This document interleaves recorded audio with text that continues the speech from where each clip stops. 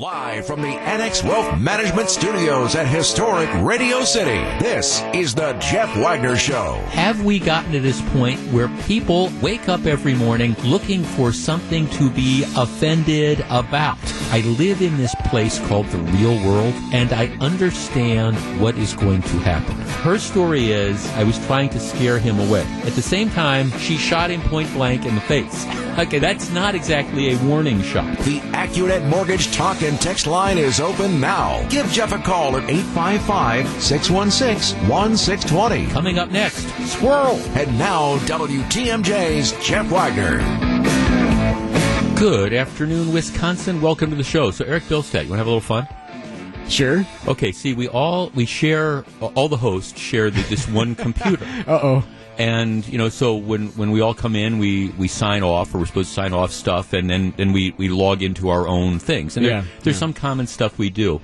One of the things I always open up is my Twitter account, except I'm not able to open up my Twitter account because it's stuck on John McCure's account. So we've got McCure's Twitter feed that is up here. So is there anything you would like John McCure to say to his audience here? Because I can't get mine there, but I've got his that's there. So let's see. What's happening? All right, should we send out this tweet here? You could tweet out phone numbers. You could you could just do it. Well, okay, it's stuck there. So I mean, you think about it for a little while. You got a couple hours before he comes in. If there's something you want to send out that you've always wanted to say in John McCure's voice, we've got it right here. On. Great idea. Okay. All right. Glad to have you with us. And today I think the phone lines are working. If you were listening yesterday, we went through a period of time where about an hour and a half the phone lines went down, which is always an interesting thing when you're doing a radio talk show and people can't call in. But today is going to be a better day. Got a lot of ground to cover. President Trump is still speaking in the East Room of the White House. He's going on, about an hour or so. And this is his victory lap, and I understand that that's frustrating for some people and it's gratifying for others, but he's taking his victory lap after a largely party line vote yesterday. He was acquitted of the charges against him in the U.S. Senate on the obstruction of Congress charge. It was 53 Republicans voting against, 47 Democrats voting for.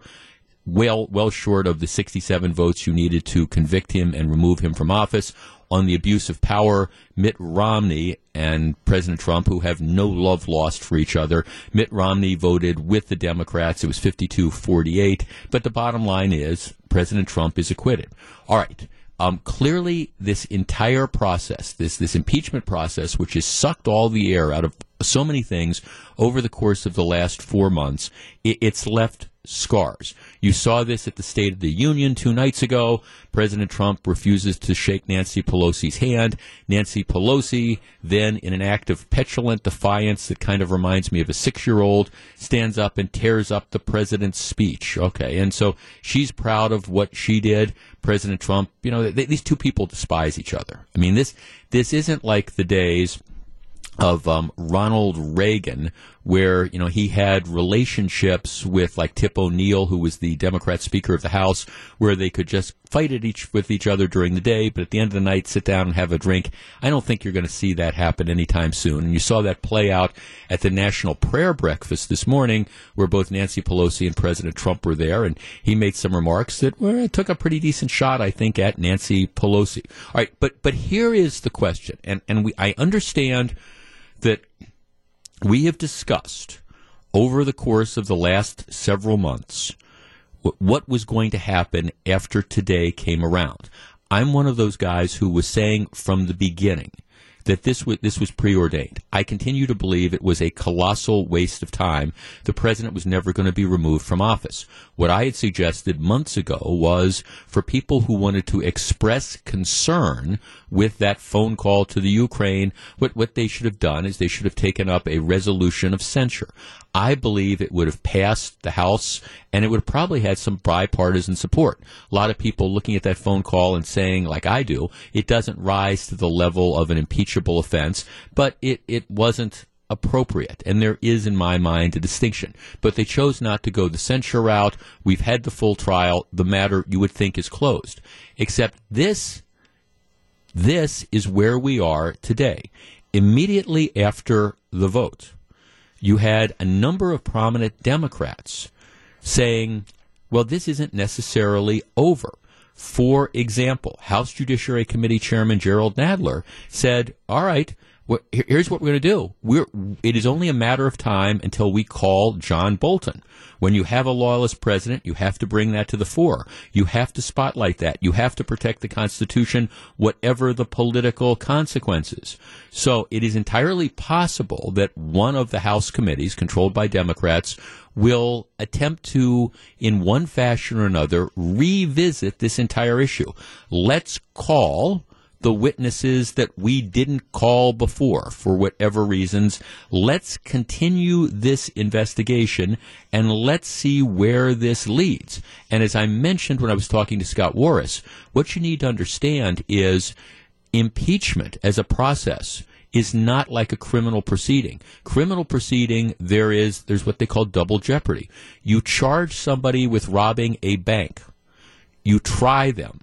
They get acquitted.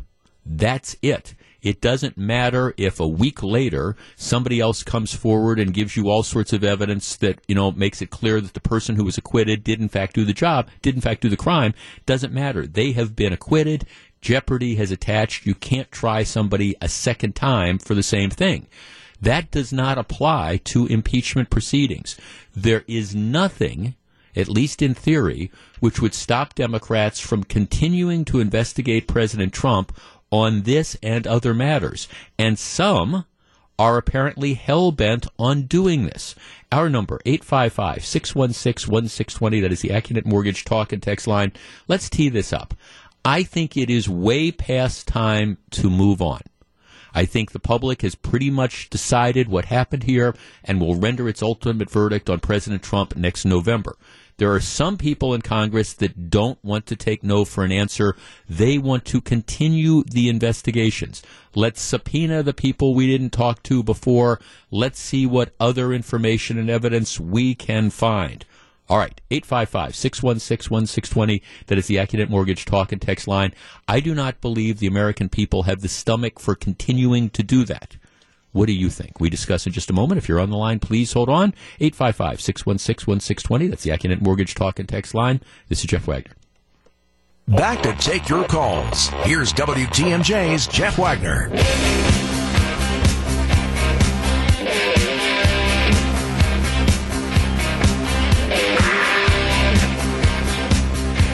855-616-1620. That's the Acunet Mortgage Talk and Text line. All right, where do we go from here? There's a lot of Democrats who want to move on. They recognize that they've done as much political damage to President Trump as they think they can, and now it's time to move on and focus on different issues. There's others who say, no, that this is not, we cannot accept this verdict. We need to continue the investigations. The American people can't get enough of this. Really. All right, let's start with Terry in Oconomowoc. Terry, you're first. Hello. How we doing, Jeff? I'm well, thank you. And yourself? I'm doing okay. Okay, what do you think? One thing I heard you mention that the jeopardy is attached, right? Well, jeopardy it only applies in a criminal proceeding, so it doesn't apply. That's right. And they could start the same impeachment proceeding again tomorrow, and they'd be entitled to do it. But you brought up that jeopardy was attached, and because this is a political thing. One thing, in my opinion, attempted extortion is impeachable, and that's what Trump did. Okay, when you say attempted extortion, are you talking about something different than they already tried him for? Well, I mean, they didn't put extortion in the articles, right? But that's what it was: attempted extortion of the president of Ukraine. Okay, so would you like to see them then go back and try to impeach him again under a different theory? No, that's a waste of time because the Republican senators are cowards because Mitt Romney was the only one who had any courage to listen to the evidence. They weren't going to listen because they're afraid of Donald Trump. Okay, well, I guess, here's my thinking on this, Terry. Regardless of whether you think that Donald Trump got away with something, or whether you think that this was just a witch hunt, or whether you're somewhere in between, the one thing that I think you and I both agree on is that continuing to go down this route on this issue, especially given the fact that you have an election that's coming up in, 10 months, 9 months or something, I think would be a waste of time and a waste of spirit. I think the people in this country have made up their mind on this, and maybe you think he's guilty of extortion, and maybe they proceeded on the wrong theory or whatever. I don't think the American people have the stomach for continuing this sort of investigation. The Democrats took their shot. They went after him.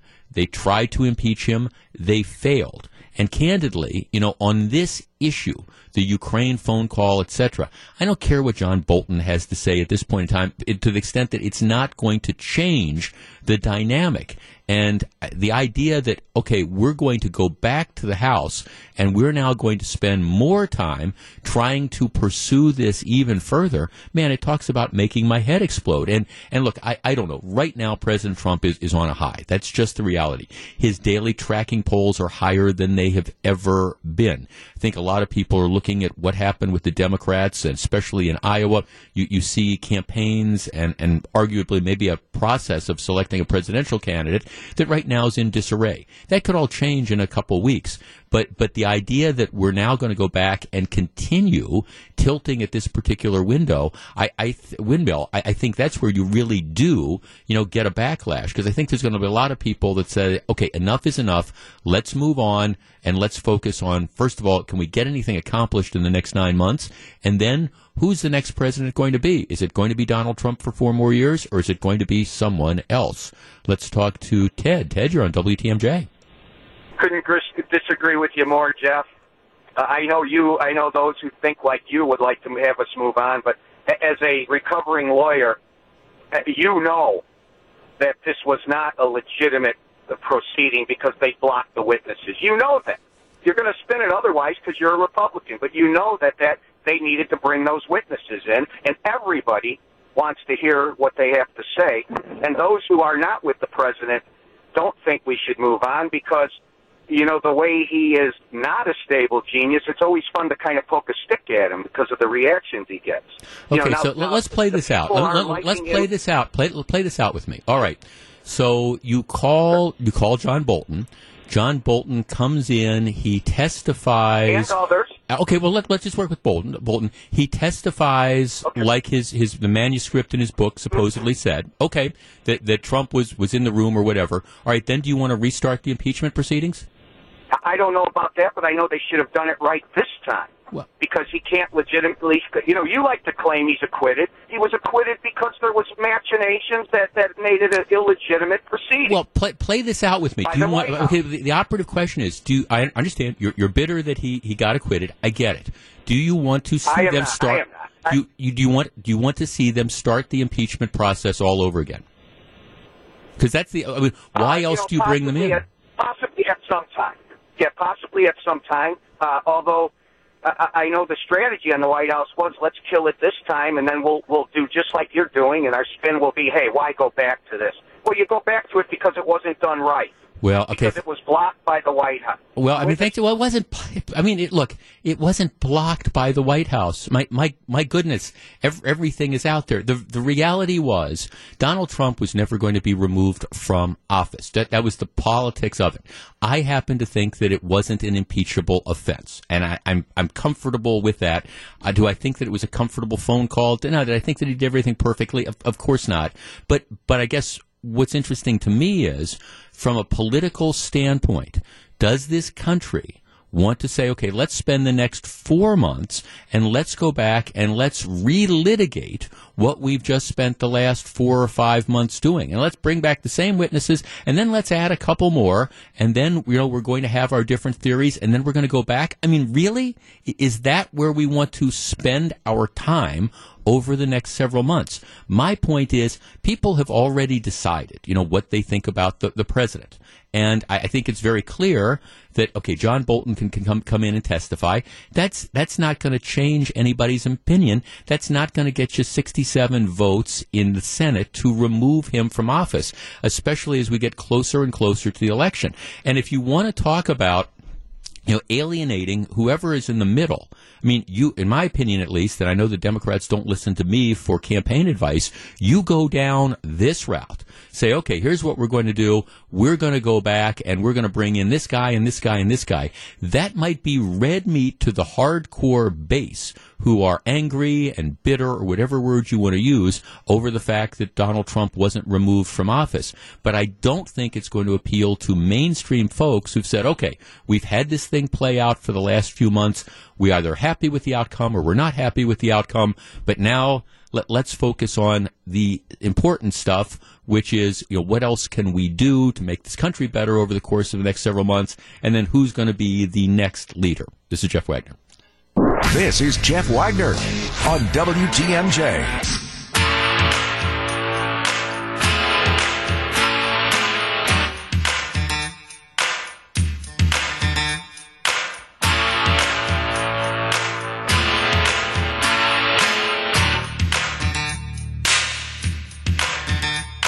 So very glad to have you with us. I want to talk about the criminal justice system around here, and we wonder why there's so much repeat crime and things like that. Let me just start off. We're going to ease into this topic. Let me just tell you a story. This is the way the Journal Sentinel reports it. 22-year-old Milwaukee man had a baggie of heroin in the back of a squad car last week when police arrested him for injuring 2 officers in a crash. Prosecutors charged Jawan Ware-Watt with 4 counts related to the January 29th crash that occurred during a police chase. Okay? He's charged with possessing heroin with intent to deliver, fleeing an officer, first-degree recklessly endangering safety, and first-degree reckless injury. All right, this is what the complaint says the guy did. An officer began chasing him. He was driving a white pickup truck near West Capitol Drive and West Appleton Avenue. The officer had noticed the truck did not have tail lights on, and that Ware-Watt was speeding up, ignoring stop signs, and not pulling over. All right, so this is just, in other words, it's a typical day on Capitol Drive in Milwaukee. You've got people that are, well, it's just true. Bruce smiles. It's just true. You want to take a dangerous street, you try driving Capitol Drive right in front of our building. You take your life into your hands. In any event. So you've got the guy, he's driving recklessly, no tail lights on, speeding, ignoring stop signs, not pulling over. They try to pull him over. At one point, Ware-Watt drove into a parking lot at West Beckett and Vienna Avenues. The officer stopped near the lot entrance, and Ware-Watt began accelerating quickly towards the squad car. He's trying to ram the squad car. If the officer hadn't moved, the officer said he believes that Ware-Watt would have crashed into him. All right, so now you've got the deal. Fleeing from police, they trap him in a parking lot, and then what he does is he heads at a high rate of speed, trying to hit the car of the officer. All right? He also drove through a field at North 71st Street to escape. Throughout the 4.3-mile chase, he was going up to 50 miles an hour and 25-mile-an-hour zones. He ended up crashing into another squad car that was responding around 2nd Street. 2 officers in the car were injured. One suffered a broken right rib. The other has pain in his right hip and knee. Okay, so now this is so out of control. They've got other squad cars that are there. 2 officers are injured after he crashes into a squad car. All right. Ware-Watt, minor injuries from his airbag deploying him. Police arrest him. They place him in the back of a squad car. Routine check at the end of the shift. The officer finds a baggie of heroin stashed in the back seat. So the loser had heroin on his possession, and he kind of hides it in the police car. Now, of course, this this is very reminiscent to the Milwaukee Police Officer Department because remember, June of 2018, you had the death of Officer Charles Irvine, who died in a crash during a pursuit. So, I mean, very, very sensitive to this type of thing. And here you have another couple officers who are injured when this out-of-control punk decides that he's going to drive into them. Now, again, I understand this is the type of stuff that happens in Tom Barrett's Milwaukee on a daily basis, sometimes multiple times a day. Why do I bring this up? Why do I bring this up? All right, they arrest the guy. Now, the charges against him, the heroin, driving the car, fleeing the police, causing the accidents, crashing into the squad car, injuring a couple other police officers, the incident where apparently he was going to try to run down the one squad car intentionally, and the only reason that officer is probably not seriously injured is they were able to get the squad car out of the way. Okay, so that's what this guy did. That's what this guy did. They caught him. All right, so he goes in front of a Milwaukee County Court Commissioner to set bail. Now, Gru, producing the show today and always, those are the allegations against this guy. I don't even want to talk about criminal record, but okay, that's what you are accused of doing. Essentially, I mean, recklessly endangering safety, but you could argue trying to kill a couple police officers, the heroin, all this other stuff. What sort of bail would you think would be set on somebody who did something like this? Do you have a guess? Just that, and I'm not asking you what you think they did. I'm asking you, do you have just a guess about if you were the magistrate, the court commissioner, the judge, and you had somebody came in front of you and who did this, what kind of bail do you think you would set on them? Well, I'm not really familiar with setting bails, but I would assume a lot of money. A lot of money, yeah. 15, 20, maybe 50,000, something like that, because the guy's clearly a danger. That's a lot of money.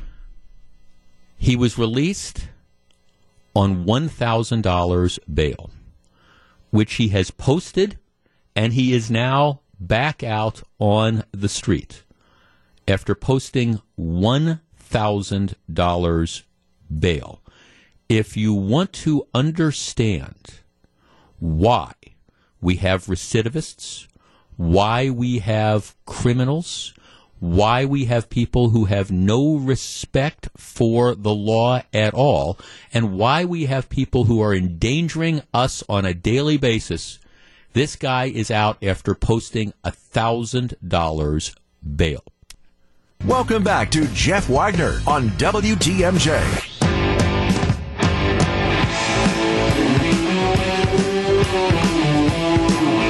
Heart disease is the leading cause of death in the United States, and chances are you or someone you know may be affected by it. Please join our very own Gene Miller for our latest WTMJ Cares initiative. Help us raise funds for a local chapter of the American Heart Association, all leading up to National Wear Red Day, which is tomorrow, Friday, February 7th. Actually, we also have a radiothon from 9 to 11 in the morning as well. Go to WTMJ.com for more details. WTMJ Cares is powered by Watry Industries and Premier Aluminum. All right, the guy, and I'm getting a number of texts. People are saying, I'm making it up. No, I'm not. They let him out on $1,000 cash bail. What good can come of that? I mean, really. And maybe he's going to show up and make his appearances and get off heroin and stop driving and trying to run from police. I'm not sure I take too much of the bet. Maximum charge, 46 years in prison. 46 years potentially in prison for all these different things. And we've let him out on a $1,000 cash bail. Hey, an update to a story we talked about yesterday. What got me interested in it necessarily was Milwaukee Alderman Bob Donovan had sent out a press release on this. Of course, everybody knows earlier in the week the announcement of Rush Limbaugh, the national radio host, announcing that he has advanced lung cancer. And if you know anyone who has ever had to deal with cancer of any form, you understand how traumatic and difficult an experience that is, whether it's for the person that has it or for loved ones. And Rush Limbaugh was given the Medal of Freedom from the President at the State of the Union. That incensed some people who don't like him because of his political views and the shtick that he does. And I understand all that. But at the same time, the guy's got cancer. Story was a Milwaukee public school teacher. Guy teaches English at the Milwaukee High School of the Arts. His name is Travis Sarandos. And if you look at some of his previous postings, He's way out there. Anyhow, he takes to Twitter, his personal Twitter account, saying that he thinks that Limbaugh absolutely should have to suffer from cancer. It's awesome. He's dying, and hopefully it is as quick as it is painful. Okay, so for people who wonder why we need school choice in this state and in this city, I mean, Exhibit A is Travis Sarandos. Anyhow, there's a lot of people that were out there calling for him to be fired, him to be removed. My point yesterday was, I mean, this is completely inappropriate, and this guy has no business being around, at least in my opinion. You know, if this is how he thinks, he has no business being in front of a classroom of kids. That being said, you know, there is this First Amendment in the country, and the First Amendment gives you freedom of speech. It doesn't give you absolutism. By that I mean you have the right to say what you want. The government can't interfere with that, but it doesn't mean that you have the right to be free from consequences of that. And candidly, not that I would have, but if I would have said something like that about somebody else on the radio, I mean, yes, do I have the First Amendment right as freedom of speech to say it? Yes, but I have no doubt that I would be sitting in an office with some of my many managers, and they would be asking me what I was thinking of when I said those things, because it would be completely and totally inappropriate. And I don't know that I'd be fired, but I would probably be disciplined, and maybe you would end up being fired.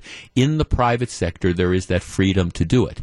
The public sector is much, much different. And remember, we've had these stories over the years where you've had, for example, the nutty professor who, after Barbara Bush passes away, decides she's going to take to Twitter and celebrate the death of Barbara Bush. Those sort of things. And the college tried to do something with regard to her, and ultimately they ended up getting shot down because, you know, she was a tenured professor at a public university, and there wasn't much they could do. At the end of the day, I don't think that there's much that the public school system in Milwaukee is going to be able to do with regard to this particular teacher. I mean, he sent out the inappropriate tweet, but he did it on his own time. He did it on his own Twitter account. At the end of the day, I'm not sure that they're going to be able to do much to him. The update on the story is that apparently they have suspended him pending an investigation. I don't know exactly what that means, but he's been placed on leave pending an investigation. At the end of the day, again, I'm not. This is just one of the benefits of being in the public sector. Even though most people would perhaps agree that it was, you know, inappropriate, I don't know that they're going to be able to, again, find this actionable. Probably doesn't rise to the level of hate speech in the sense that if he had made racist comments, okay, that would be a different thing. If he had made sexist comments, that would perhaps be a different thing. But the fact that he says this stuff about a political commentator, at the end of the day, I think even if the MPS wanted to do something, they're going to be very limited in what they can do. But at least for the moment, the tweeting teacher, he is on leave, presumably being paid while they conduct the investigation. Back with more in just a minute. It's 12:53.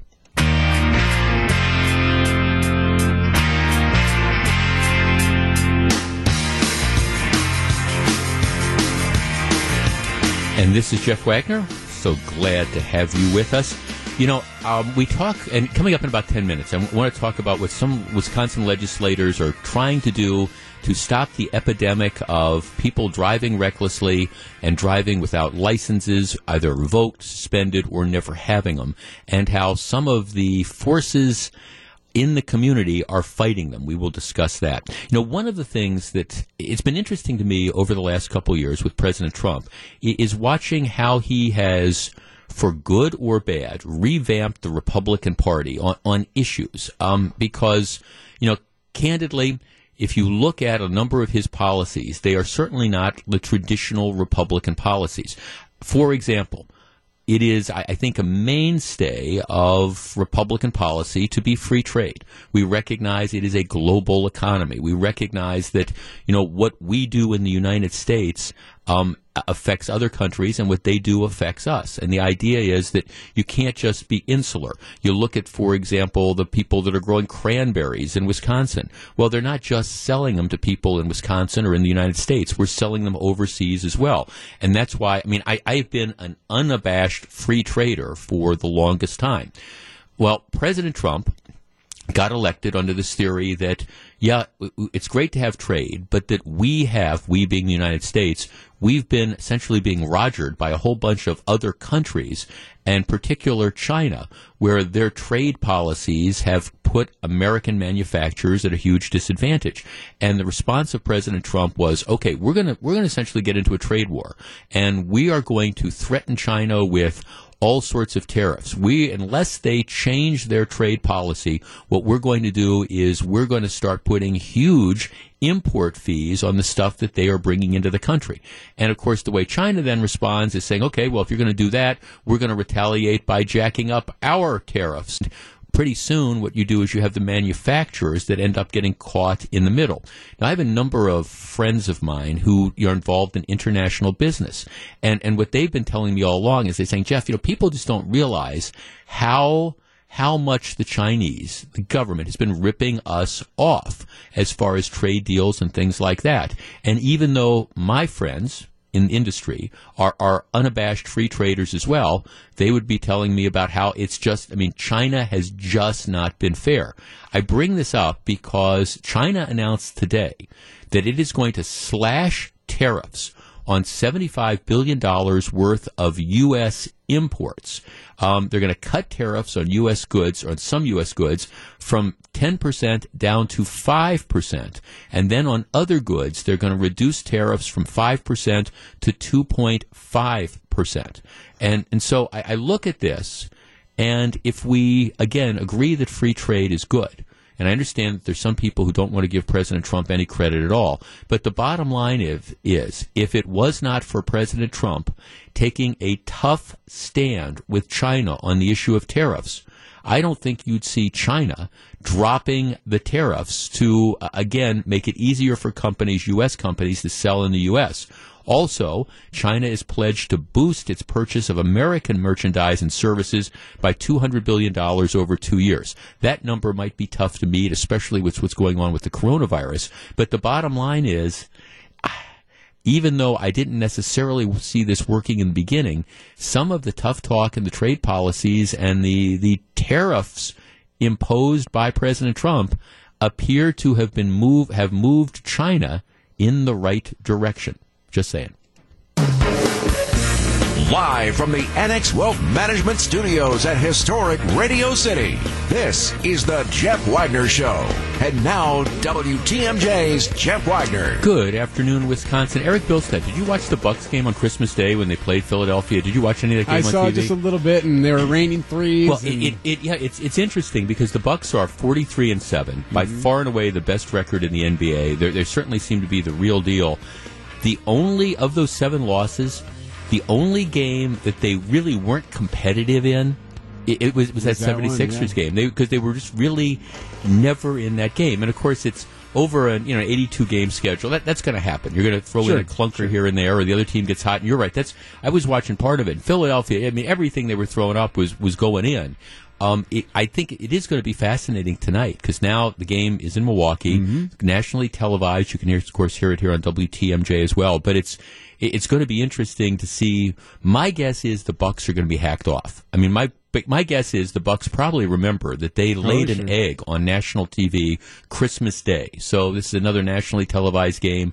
My guess is they're going to come out and they're going to play with an edge to them. And I would assume these two will play again sometime in the spring/summer. Oh, yeah, exactly. And now Philadelphia's kind of fallen on hard times, but a lot of people, I think, were predicting that they were the second best team in the East, and they've been struggling a little bit lately. And I think they've got some discontent from what I understand in the locker room. Yeah. They've got some good players, but I think it's going to be a great game tonight because I'm going to be curious to see if the Bucks come out again playing with a degree of hacked offedness. Sure, if that's a phrase. A little chip on the shoulder. That's it. Okay, let me ask you this.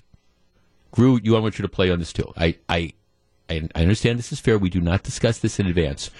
2018, which is the last year that I have the numbers for, how many people in Wisconsin would you guess had their driver's licenses either revoked or suspended?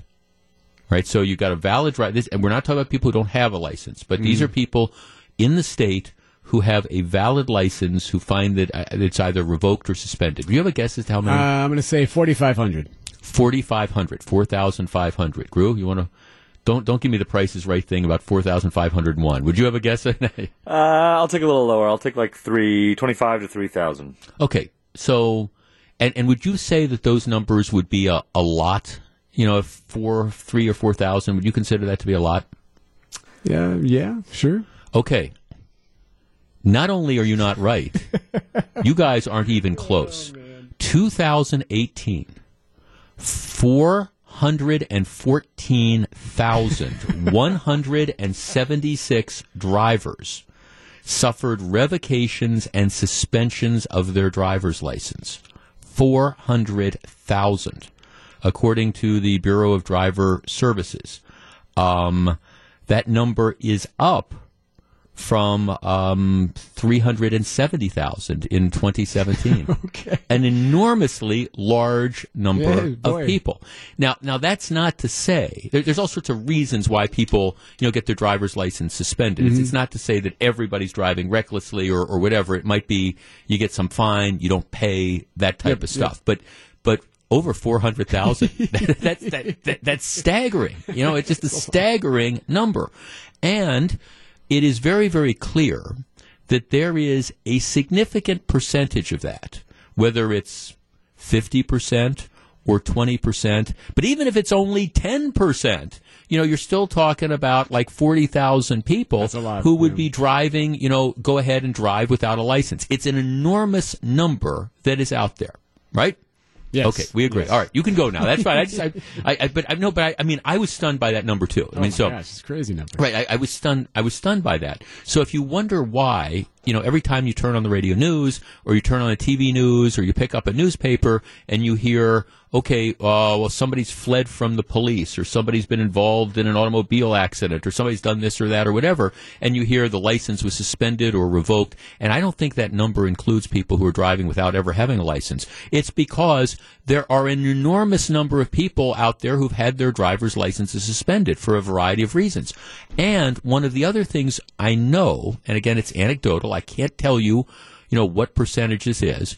But for a lot of people, you get your driver's license suspended, so you're not legally allowed to drive. And I understand what you do. You say, okay, I'm not going to drive. I don't have a valid license. I'm going to make other arrangements. I'm going to take public transportation. I'm going to have my spouse or my friends drive me around. There are a good percentage of people that will follow the law. They'll serve out their suspension. They'll figure out a way to pay off their fines or whatever. They'll get their driver's license back and they'll go about their business. All right. But we also know that there are an equally, or at least a substantial number of people who don't give a rat's rump about the rules and who don't care that they're not allowed to legally drive. And so they go ahead and drive anyways. Maybe it's this justification about, well, gee, I need a car to get to work, so, I'm not going to just not drive. Maybe it's, there's no consequences, and there's an element to that, of driving without a license. Maybe it's, they'll never catch me, I'm not going to have a problem. But constantly, people are driving without licenses. And they do it over and over again. And chances are, if they're driving without a license, what else does that mean? Well, they probably don't have insurance on the car. We have a mandatory insurance law in this state. So if you're driving without insurance, without a driver's license, you're involved in an automobile accident, well, then the person that you've hit is kind of on their own, and they better have uninsured motorist coverage, which is one of the things I always preach. I bring this up because we have not come up with a good way to stop people from driving recklessly without licenses. Now, I understand that at some point in time, there are penalties if you are involved in a serious automobile accident or you kill somebody and you're driving without a license. All right, there's criminal penalties and you're going to be going to prison if you're convicted. I understand that. But day in, day out, the people who are driving without paying attention to whether they have a valid license or not, they get away with it because they know that unless and until they're involved in a serious matter, there's not going to be any significant consequences. Which brings me to a law being proposed by State Senator David Craig and State Representative Joe Sanfilippo from New Berlin. And what this would be, the law would say that if you are caught driving with a revoked license, without a valid license, your vehicle would be immediately impounded. The requirement would apply in cases of, again, driving on a suspended license, driving after revocation, driving without a license. All right, your car would be impounded. You don't have a valid license, boom. A person could get a car back at the end of an impound period by paying a fine or forfeiture for the license violation and the fees at the impound lot. Vehicle could not be released, though, unless it was properly registered and the person to whom it was registered showed proof of insurance and a valid operator's license. Right? So the bottom line is, you get caught driving without a license, they are going to impound your vehicle. They at least impound the vehicle that you are driving. All right? If you're driving your own vehicle, you're not going to be able to get it back until you can demonstrate that you've got a valid license and you pay the fines. If you are driving somebody else's vehicle, well, they're going to have to go down and they're going to have to show that they've got a valid driver's license. It's their car. They've got insurance. Our number, 855-616-1620. That's the Acunet Mortgage talk and text line. My opinion, there's a couple nuances to this that maybe sort of need to be worked out. Like, for example, what if somebody steals your car, you've reported it stolen, and then they get caught? You know, should you be the one that has to pay the impound fees? So that doesn't strike me as being fair. But big picture, you know, I understand you got to work out a couple details on this, but big picture, what about the idea of impounding the cars of people who get caught driving without a license? I got to tell you, I think I'm 110% for it. What do you think? We discuss in just a moment. If you're on the line, please hold on. It's 855-616-1620. That is the Acunet Mortgage talk and text line. Back to take your calls. Here's WTMJ's Jeff Wagner. That 414,000 number, that's statewide. Some people are saying, really, that many in Milwaukee? It's statewide, but I think that's an enormous number. But you got a state representative, a state senator who's saying, all right, here's the deal. You get caught driving without a license or on a revoked license or whatever, we are impounding your car. And you're not getting your car back until you can demonstrate proof of insurance, that you're legally entitled to drive it, et cetera, et cetera, et cetera. I understand there's some devil in certain details, and you can come up with certain scenarios. Okay, how is the law going to work? But as a general rule, I think this is way overdue. Nick in New Berlin. Nick, you're on WTMJ. Good afternoon. Good afternoon, Jeff. I agree with you 100%. I'm a law enforcement officer in Milwaukee County, and in the area of the city I work, I'd say 8 out of the 10 drivers I stop do not have a license or never have one. 80%. 80%. Yes. Got it. In my patrol area, yes. And all that happens is they keep getting tickets. They never pay. They just issue more suspensions on their license. It's pretty much endless. We may or may not tow the vehicle. A lot of times they don't have a registered vehicle or a signed over title. They just have the title, no plates on it, no license issued, and that's it. What we need is this mandatory tow of vehicle, and have it mandatory to register a vehicle in your name. You have to have a valid license as well. Because I could never have a driver's license, buy a car, and register it in my name, even though I don't have a valid license. I think this would help us tremendously in Milwaukee County. Right, because, Nick, what happens is a practical matter is, like you say, you pull the people over for whatever, and again, you find, okay, this is the 10th time, this is the 20th time, they get the tickets, they get the fines, they simply paper their living room with it, and finally what will happen is at some point in time, they drive in a reckless fashion, blow through a red light, hit and kill somebody, and at that point in time, well, then they're going to prison, and that's all well and good, but somebody's dead. Why don't we get these people off the road in the first place? And one other point is the Milwaukee County District Attorney's Office doesn't take traffic seriously. A second offense, operating while suspended ticket, can be a criminal offense. In downtown court, they'll laugh at you and kick those out of court every day as they just go back to issuing the municipal citation. Right. Yeah. I mean, right. You're right. The law, I think it provides for up to 30 days or something, but it has to be prosecuted, and they don't do it. Yeah, thanks for the perspective. I appreciate it. And my question is why? And I mean, I understand there's elements in the community that are, well, you know, we don't want to crack down on people who are driving without licenses, and because it's going to be discriminatory, and how are they going to get to work, et cetera, et cetera. Well, okay, then why bother? Does that make the rest of us chumps who, you know, register our cars and who have valid driver's licenses, who go down to the DMV beforehand, or if in some case you lose your license for whatever reason, you make alternative arrangements. I mean, seriously, how many people have to die and be seriously injured on the roadways around here before we realize that driving without a license or with a suspended license or revoked license is a big deal? Michelle, you're in WTMJ. Hello. Hi, thanks for taking my call. Your previous caller covered many of the things I'm seeing. I'm a landlord. I tell you at least 60% of the applications I get, once I do my background checks, are on people who are driving without a valid driver's license. And I'm not talking one shot. I'm talking, I've had many that have been driving 6, 7, 8, 9 years without a valid driver's license, and it gets revoked time and time again and nothing happens. Yeah. I think it's time we stop enabling them. I also see this as a benefit to possibly getting some potential drunk drivers off the road, because are you likely going to loan your car to somebody? Because I'll be honest, I'm up here in Madison. I have heard attorneys tell people, well, go ahead, tell someone who's been a DUI, doesn't have a valid driver's license, go ahead and drive another car. The cops are too busy to worry about you as long as the plates don't match your name and you don't do anything that's going to attract, attention. I would love to see some of those people get pulled over and then have their buddy's car taken away from them. And guess what? The buddy's not going to help the friend out anymore.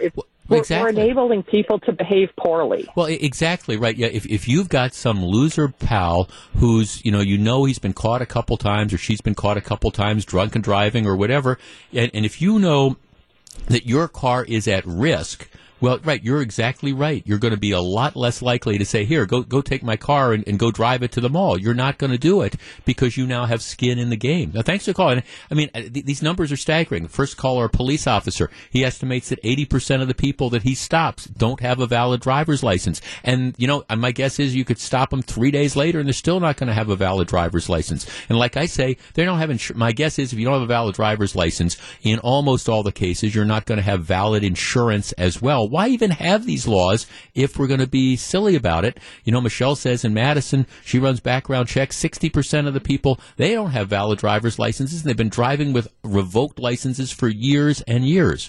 Brian in Thiensville. Brian, you're in WTMJ. Hello. Hi, I just wanted to add my perspective as a police officer as well. I don't work in Thiensville. I work in a rural area. And I couldn't begin to tell you how many times over the past 25 years that I've been a police officer, I've stopped people who've been revoked or suspended numerous occasions. I was telling your screener a couple weeks ago, I had an incident. An individual was going 97 down a country highway at 11 o'clock at night. I pulled him over. Not only did he have his license revoked, it had been revoked a few times before that. It wasn't DWI related, so it wasn't a criminal offense. But he was also driving a vehicle with no insurance. He had no registration on his vehicle. And what's to stop him? I could guarantee that if I sat on that same highway again, probably within a couple weeks, I'd be able to get him again. Right. Because there are no consequences. So, and your point is, for people who might just think that, okay, this is an urban problem, this is confined to the city of Milwaukee, you're saying that that's not the case at all. Oh, that's not the case at all. I've been a rural officer for 25 years now, and I thought probably in the hundreds of people that I've stopped that are driving while suspended or driving while revoked. It happens all over the state. It's not confined to any one area, and there are no consequences now. Like I said, this individual had 6 or 7 previous revocations or driving after suspended, and there's no jail time, nothing. Yeah. Years ago they changed. Years ago, I can remember when I started. Now I can talk way back because I'm old school. I've been in it 25 years now. If you had your license suspended and you were caught 3 times, it became a revocation. Revocation, you automatically took them to jail. Yep. Well, they changed that law, and the reason they changed it was because in urban areas like Milwaukee or Madison or whatever, there were so many people that were driving with suspended that it would have filled up their facilities. So they changed it to make it non-criminal for offenses unless it's alcohol-related. Okay, so all that does is embolden people. All that does is embolden people to continue driving without the licenses. Oh, exactly. There's no reason for them not to. And if they lose their license for failure to pay a fine, what is their incentive to pay another fine? It's just gonna go on their record again. So the fines really don't do any good. So you need to have some teeth. You need to start taking the vehicles. Right, and again, I love the people who just call up call up and say, okay, well, your car is gone. Right, exactly. Thanks for the call. And then, okay, you don't get it back. If it's your car, you don't get it back until you come in and you pay, whatever you owe and you get your license that's valid. Okay, and if you decide that you're just going to not make car payments and it's going to be impounded, then we're going to send it back to the bank. But, I mean, it seems to me we have to do something because what we're doing right now isn't working. And again, interestingly, you've got a lot of the usual suspects who are coming up and saying, well, we don't want to support this bill because it's going to disproportionately affect this person or that person. Nuts to that. Let's get these people who don't have licenses, let's get them off the road. And we haven't been able to do that the way we're doing it now. So let's start taking the cars. And again, there's certain details that you have to work out to make sure that truly innocent owners aren't being punished. But that's a detail you can figure out. For most of the people, they know exactly what they're doing. They are not innocent owners. Impound the cars, make the streets safer. All right, back with more in just a minute. This is Jeff Wagner. You're listening to Jeff Wagner on WTMJ. It is amazing to me that in 2020, we still can't get accurate results from a caucus. The New York Times has the story out. And if you're just tuning in, the Iowa caucus, that was Monday. And here we are on Thursday, and it's still just a complete and total mess. The chairman of the Democratic Party is announcing that he thinks that they should essentially do a hand recanvass in order to make people more confident about the results. And my response is, there's nothing you can do. That horse is out of the barn. You can recount as many times as you want, and I don't think that's going to make anybody any more confident in the results. Here's what the New York Times, of all places, did. They said results from the Iowa Democratic caucuses were delayed by quality control checks on Monday night. Days later, the quality control issues have not been resolved. The results released by the Iowa Democratic Party on Wednesday were riddled with inconsistencies and other flaws. According to the New York Times analysis, more than 100 precincts reported results that were internally inconsistent, that were missing data, or that were not possible under the complex rules of the Iowa caucuses. Not possible. In some cases, vote tallies do not add up. In others, precincts are shown allotting the wrong number of delegates to certain candidates. At least in a few cases, the Iowa Democratic Party's results do not match those reported by the precincts.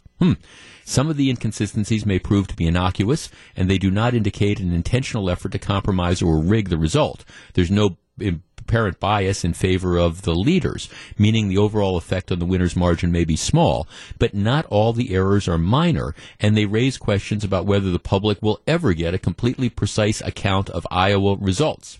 The answer to that is no. And that's why I think from the Democratic Party's perspective, you've got to realize that this was just a major league disaster. It was too complicated. They didn't test the software they had. They couldn't figure out a way to count votes. And like I say, it wasn't just a simple head count. They had all these weird rules that nobody understood, apparently including the people that were responsible for administering it. This idea, okay, let's go back and have manual hand counts and drag this thing on a couple more weeks. No, it's not going to change anything. And bottom line is, I don't think anybody moving forward is going to be comfortable at all that the results of the other night accurately necessarily mirror what happened. Now, I think they're going to end up being close, but are we ever going to know whether, Pete Buttigieg got 26.2% of the vote and Bernie Sanders got 26.1%? It's just too screwed up to do that, which does, again, make you wonder how something like that could have been allowed to happen. All right. The topic starts off with, hey, buddy, want to shoot up? Let me find a vein. Drug abuse is a huge problem in this country. For whatever reason, we have not been able, years and years of the war on drugs, and still we have not been able to cope with at least the fascination that some people in the general public have for the allure of drugs. And that's, we wrestle with this. And I understand there's some people who think that, well, we should treat drug addiction as a medical situation. We shouldn't treat it as a criminal justice problem. There are other people who think that, well, incarcerating people doesn't do the job, doesn't accomplish anything. I get all that. And in a perfect world, we would figure out a way to discourage people from shooting heroin and using cocaine and taking methamphetamine and all those things. And I will say this, if you have, and I go back on my experience, chasing drug dealers back in the 80s and 90s, if you have ever seen the effect that drug use has on individuals, you would understand why things like legalizing or making this sort of normal is just kind of a non-starter. And if you've ever had a member of your family that's been addicted to drugs, you know exactly what I'm talking about. The people that are, again, your loved ones that's stealing stuff from you in order to finance the drug habit, all those different types of things. You understand that this is not a good and positive thing for our society. So we're wrestling with how to control this. One of the new way approaches is to say, well, we can't stop people from doing drugs. So why bother? What we can do is we can try to make it safer and easier for them to use drugs. So instead of, I don't know, going into some drug house and having to shoot up with dirty needles or something like that and possibly overdosing, by themselves, what we could do is we could create an environment where there are people, including maybe some medical professionals around, who can make sure they're using clean needles, who can help them inject their heroin with clean needles, and who are there in the event they have an overdose. They are there to administer something to them to maybe keep them alive. All right, in Canada, there are, in different big cities, what they call safe injection sites that do exactly that. The idea is that you can go there. The prosecutors will not charge you for having illegal drugs. They won't prosecute you for doing the drugs. And they'll essentially turn a blind eye to what goes on. There will be medical professionals who will be in these drug houses.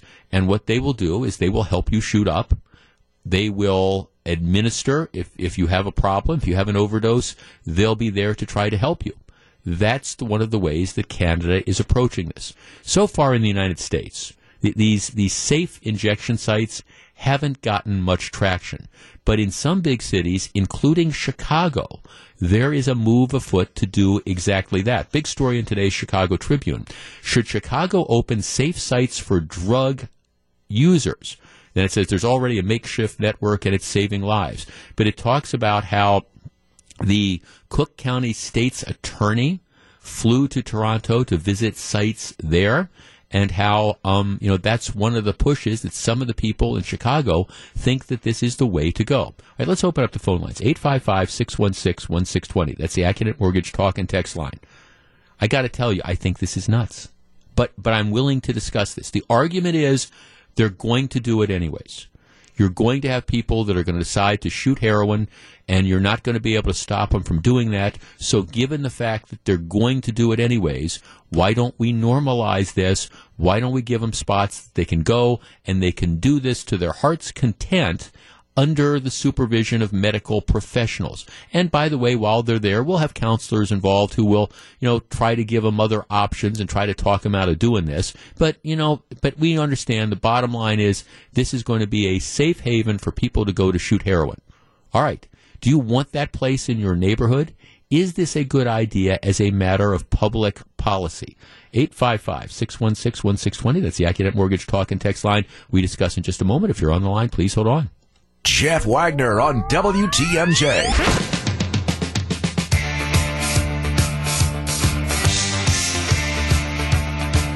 855-616-1620. That's the Accident Mortgage talk and text line. Let's start with Tom in Appleton. Hi, Tom. Hi, Jeff. What do you think? What do I think? I don't know. But what we're doing now is not working. And more enforcement, more punishment, I don't know how that's going to change anything. I do think you're somewhat downplaying the treatments part of the equation. I don't think it's going to be the wild, wild west where we're going to have legal heroin clinics on every corner. But I think we need to identify who's having the problem. I think we need to get them in treatment. And I still think there needs to be some enforcement on illegal drug dealing. Mm-hmm. But what we're doing now doesn't work. So if we want to put more people in prison and we want to lock them up and punish them, who are we going to let out? Because the prisons are overcrowded. Do we want to build more prisons? Well, where's that tax money going to come from? Nobody wants to raise taxes. No, I understand that. What's your solution? Well, I'll get to that in just a second, but let's talk about the safe injection sites. Aren't we, by doing that, essentially, if we agree that, let's take shooting heroin or doing methamphetamine is bad, aren't we enabling that behavior and normalizing the behavior if we just set up places where you can go and you can do it, where we just turn a blind eye to it? I mean, isn't that enabling this bad behavior? Only if we're not offering an alternative. Only if it's strictly about giving safe sites for injection. If the goal is to identify the users, get them some type of help to become unaddicted, then that's not really the same as just saying here's heroin, here's a place to shoot up. I disagree with that. Okay, well, that's what you're saying. Well, and Tom, and again, they're not. My understanding is, I don't think we've gotten to this point that even at these safe injection sites, we have the government providing the heroin. You have to bring it there, and it's true that in theory, what they have is they'll have an addiction counselor that will be there. So if people are looking for help, you got the counselor who can maybe encourage them, but it's somewhat. I think it's kind of counterintuitive to say, here, I'm going in and I'm going to shoot up heroin, and at the same time, I'm going to be talking to somebody about maybe getting clean. I guess I just see this as enabling a very, very dangerous and destructive form of lifestyle. And like I say, I understand that there's issues with the quote-unquote war on drugs. And a lot of times, for people who are just users, what ends up getting them put in prison isn't necessarily the use of the drugs. It's where they go to get the money to buy the drugs. The fact that they're committing other crimes, and it's all those type of things. And I understand that our fascination with drugs is a huge problem in our society. And I guess it's one of those things that for decades, especially having worked in that field, or at least the criminal justice field related to that, it always got my attention because, I would see the families that are absolutely destroyed by this. And the truth of the matter is, if you're going to continue using drugs, and you're going to be a heavy intravenous drug user, for example, well, you're either going to get yourself clean or you're going to end up in a morgue. That's just the reality of this for the vast majority of people, or I guess you're going to end up in prison. I'm open to other ideas. I am open to being aggressive and trying to offer people treatment. And maybe we need to spend more money on the treatment part of the equation. All right, I'm open to that. But the idea of just simply saying, all right, we're going to take a vacant building, for example, in Milwaukee, and we're going to say this is a free zone. Go do dope there, and we're going to have people there that are going to show you how to inject, and we're going to have people there that are going to provide you, clean needles. And I understand we do the needle exchange thing, and they're going to be there so you don't have to worry. You can get yourself high, and if you've gotten some bad heroin, they'll be there to help you out or whatever. I think that normalizes this behavior. And the last thing we want to do, even in 2020, is normalize this. I mean, I think there needs to continue to be a stigma against this.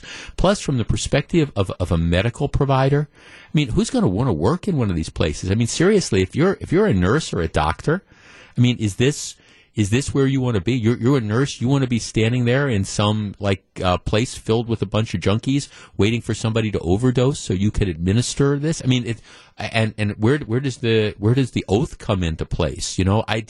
There's all these different issues that are there. And again, maybe I'm just naive about this, but I don't think we are ready right now to start saying, okay, let's have these safe, quote unquote, safe injection sites where we let people do whatever it is that they want to do, because that normalizes the behavior. I believe that the more you destigmatize the behavior, the more you say it's okay to do it. I think it leads to more people doing those type of drugs, and the result isn't good.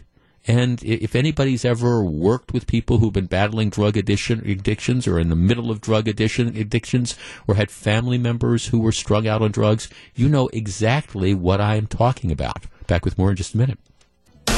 Live from the Annex Wealth Management Studios at historic Radio City, this is the Jeff Wagner Show. And now, WTMJ's Jeff Wagner. During our newscasts earlier today, we were doing reports on how stores are finding it difficult to keep those masks that people wear in stock because there's now been a run on them. Now, I hate to disabuse people of this, but most of the experts say those kind of cheap paper masks that you buy in a drugstore or whatever, they're probably not going to be that effective if you're worried about getting sick. There's different kind of masks. There's the cheap kind of paper masks that don't, there's a lot of times there's gaps, and what'll happen is, okay, maybe somebody will pull it back and scratch their chin, and then you let outside air in and your finger scratches your chin.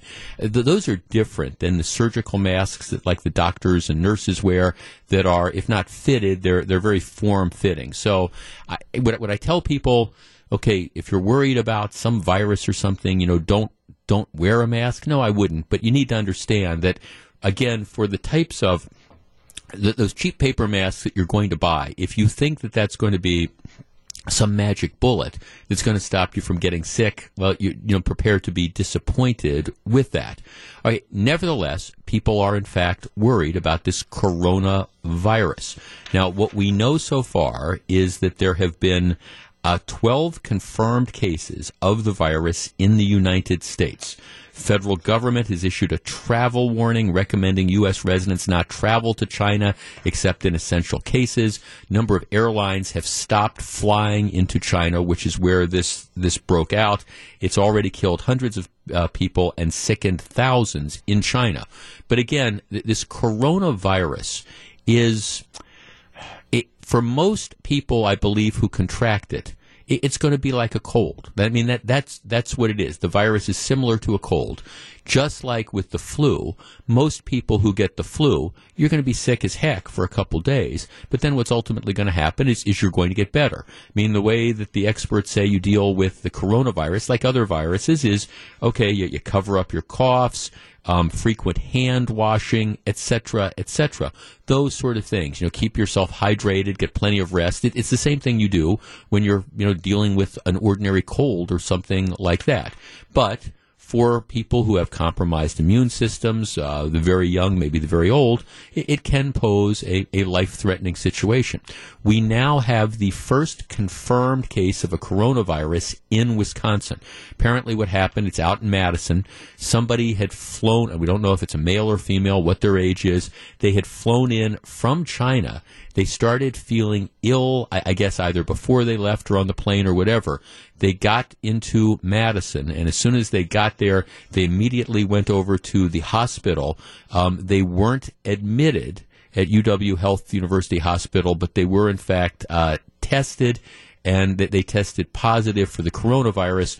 They were then sent home, and so now they're kind of in a semi-quarantine at their own house, and health officials check in with them on a daily basis. But that's the only confirmed case in Wisconsin. Nevertheless, people are panicked. It's just kind of like when the weather guys or gals say, we're going to get 6 inches of snow, and people run out and you can't find milk or bread in the food stores because people just don't know how to process this information, and they panic about it. And here, we're going to buy all the bread. We might be stuck in the house for 2 weeks, so let's buy all the milk we can, stuff like that. This coronavirus, and I understand it's a different sort of thing, but people are, again, concerned, so you're having the rush on the masks and things like that. And we now do have our first confirmed case in Wisconsin. Our number is 855-616-1620. That is the Accident Mortgage talk and text line. If I had a trip planned to China, I admit that I would probably do everything in my power to reschedule this because that's where, that's the center of this. Having said that, though, with the exception of, again, I wouldn't be going to China at this point in time until they get a handle on it. Having said that, I'm otherwise not worried about this. I mean, I guess I figure I'm a moderately healthy person. Hopefully you don't want to get sick with this because it sounds like it's kind of a nasty sort of thing. But at this point in time, this isn't the plague. And I guess as far as, rushing out to buy surgical masks and things like that, I'm not at that point right now. Our number is 855-616-1620. That is the Accident Mortgage Talk and Text line. I want to, no pun intended, I want to take your temperature on a scale of 1 to 10, with 1 being I'm no more worried about this than I am about getting the flu or about tripping and falling and breaking my ankle, versus 10, oh my goodness, alarm bells are going off. I'm afraid to leave the house. Where are you on that scale of 1 to 10? I got to tell you, I'm pretty much a 1 right now, but that's just me. 855-616-1620. That's the Accident Mortgage Talk and Text line. How concerned are you about this coronavirus and the fact that, I don't know, maybe you're going to get sick, maybe people close to you are going to get sick, maybe it's going to spread? How worried are you? Like I say, I'm probably about a 1 right now. We discuss in just a moment. If you're on the line, please hold on. This is Jeff Wagner. This is Jeff Wagner on WTMJ. 855-616-1620. That's the Accident Mortgage Talk and Text line. How concerned are you about the coronavirus? Let's start with Brian. Brian, you're on WTMJ. Yes, good afternoon, Jeff. Hi. I'm just calling. I'm married to a Chinese woman born and raised in Beijing, China. And my wife was due to go home on March 28th. We have since canceled her flight just in prevention of. Sure. That makes sense. That makes sense to me, by the way. I think I'd be doing the same thing. Yeah. Yeah, we are concerned about that. But last Saturday we sent, because of the shortage of the N95 masks, which are the surgical masks that are resistant to the virus and help protect against the virus, we sent 150 of them over. I was able to obtain it because I work in healthcare as a pathologist, so I was able to obtain a case of 1,000. We sent 150. We had to send them registered mail because the Chinese postal workers have been, if they get any sense that they are masked, they're stealing them from the postal. So we just to anybody that's in our situation, send them registered mail, because then that's the only way to guarantee that they're going to get through. Right. Now, Brian, am I correct that the type of masks that you're talking about are special medical masks as opposed to, I don't know, maybe the things that people would just pick up in drugstores? Right. Just recently, I serve as a clinical center. As I said, I'm a pathologist, and we had a facility that was under quarantine as a result of the norovirus just a few weeks ago, and they were the surgical N95 mask, which is the kind of mask that prevents the spread of the virus. There's no guarantee of anything, but it helps reduce the number of people that can spread the virus by taking those type of precautions. Sure. I don't think at this stage, I think we should be more concerned about the norovirus and the other type of viruses that are being spread right now throughout the schools and throughout the other things. I mean, influenza, type A, is just running rapid up here in the Northwoods and in the Fox Valley where I actually live. Yeah. I'm working up. I see patients up north right now, and it's just. I did a topic on this yesterday in Milwaukee. Only 38% of the people have gotten flu shots. Of course, that their goal is 70% to kind of get that the herd immunity there. But only 38% have, and so even down here too. You got the number of flu shots. I did hear your show yesterday, and I did hear that, and I would expect that number is somewhat the same or even less, especially among the young people. I've got a 20-year-old son who refuses to get a flu shot, citing the fact that he's young and healthy and he doesn't need it. My wife and I both have gotten one. We've encouraged him. Like I said, I work in healthcare, so I can't stress enough the importance of getting it. Yeah, some people react. That percentage is less than 2%. So to take that risk, One more question before I let you go. Does your wife still she has family in China, I assume? My wife has family in Beijing. Her father's there, and that's why we sent 150 masks for not only her but some of her aunties. We also have a friend in Wuhan. She's a librarian in Nina, and her family is still in Wuhan right now, and they're under quarantine. And we also have a friend that left January 14th to go visit her father who had a stroke in Changsha, which is just south of Wuhan in the same province of Hunan. And she is unable to come back to the United States as a result of what's going on right now. And so she's stuck. Right. So interesting. It's just and the havoc it's wreaking on the Chinese economy. People in the United States have no idea. A pound of pork in Beijing went from an American $5. Now it's about $45 just for a pound of pork. Wow.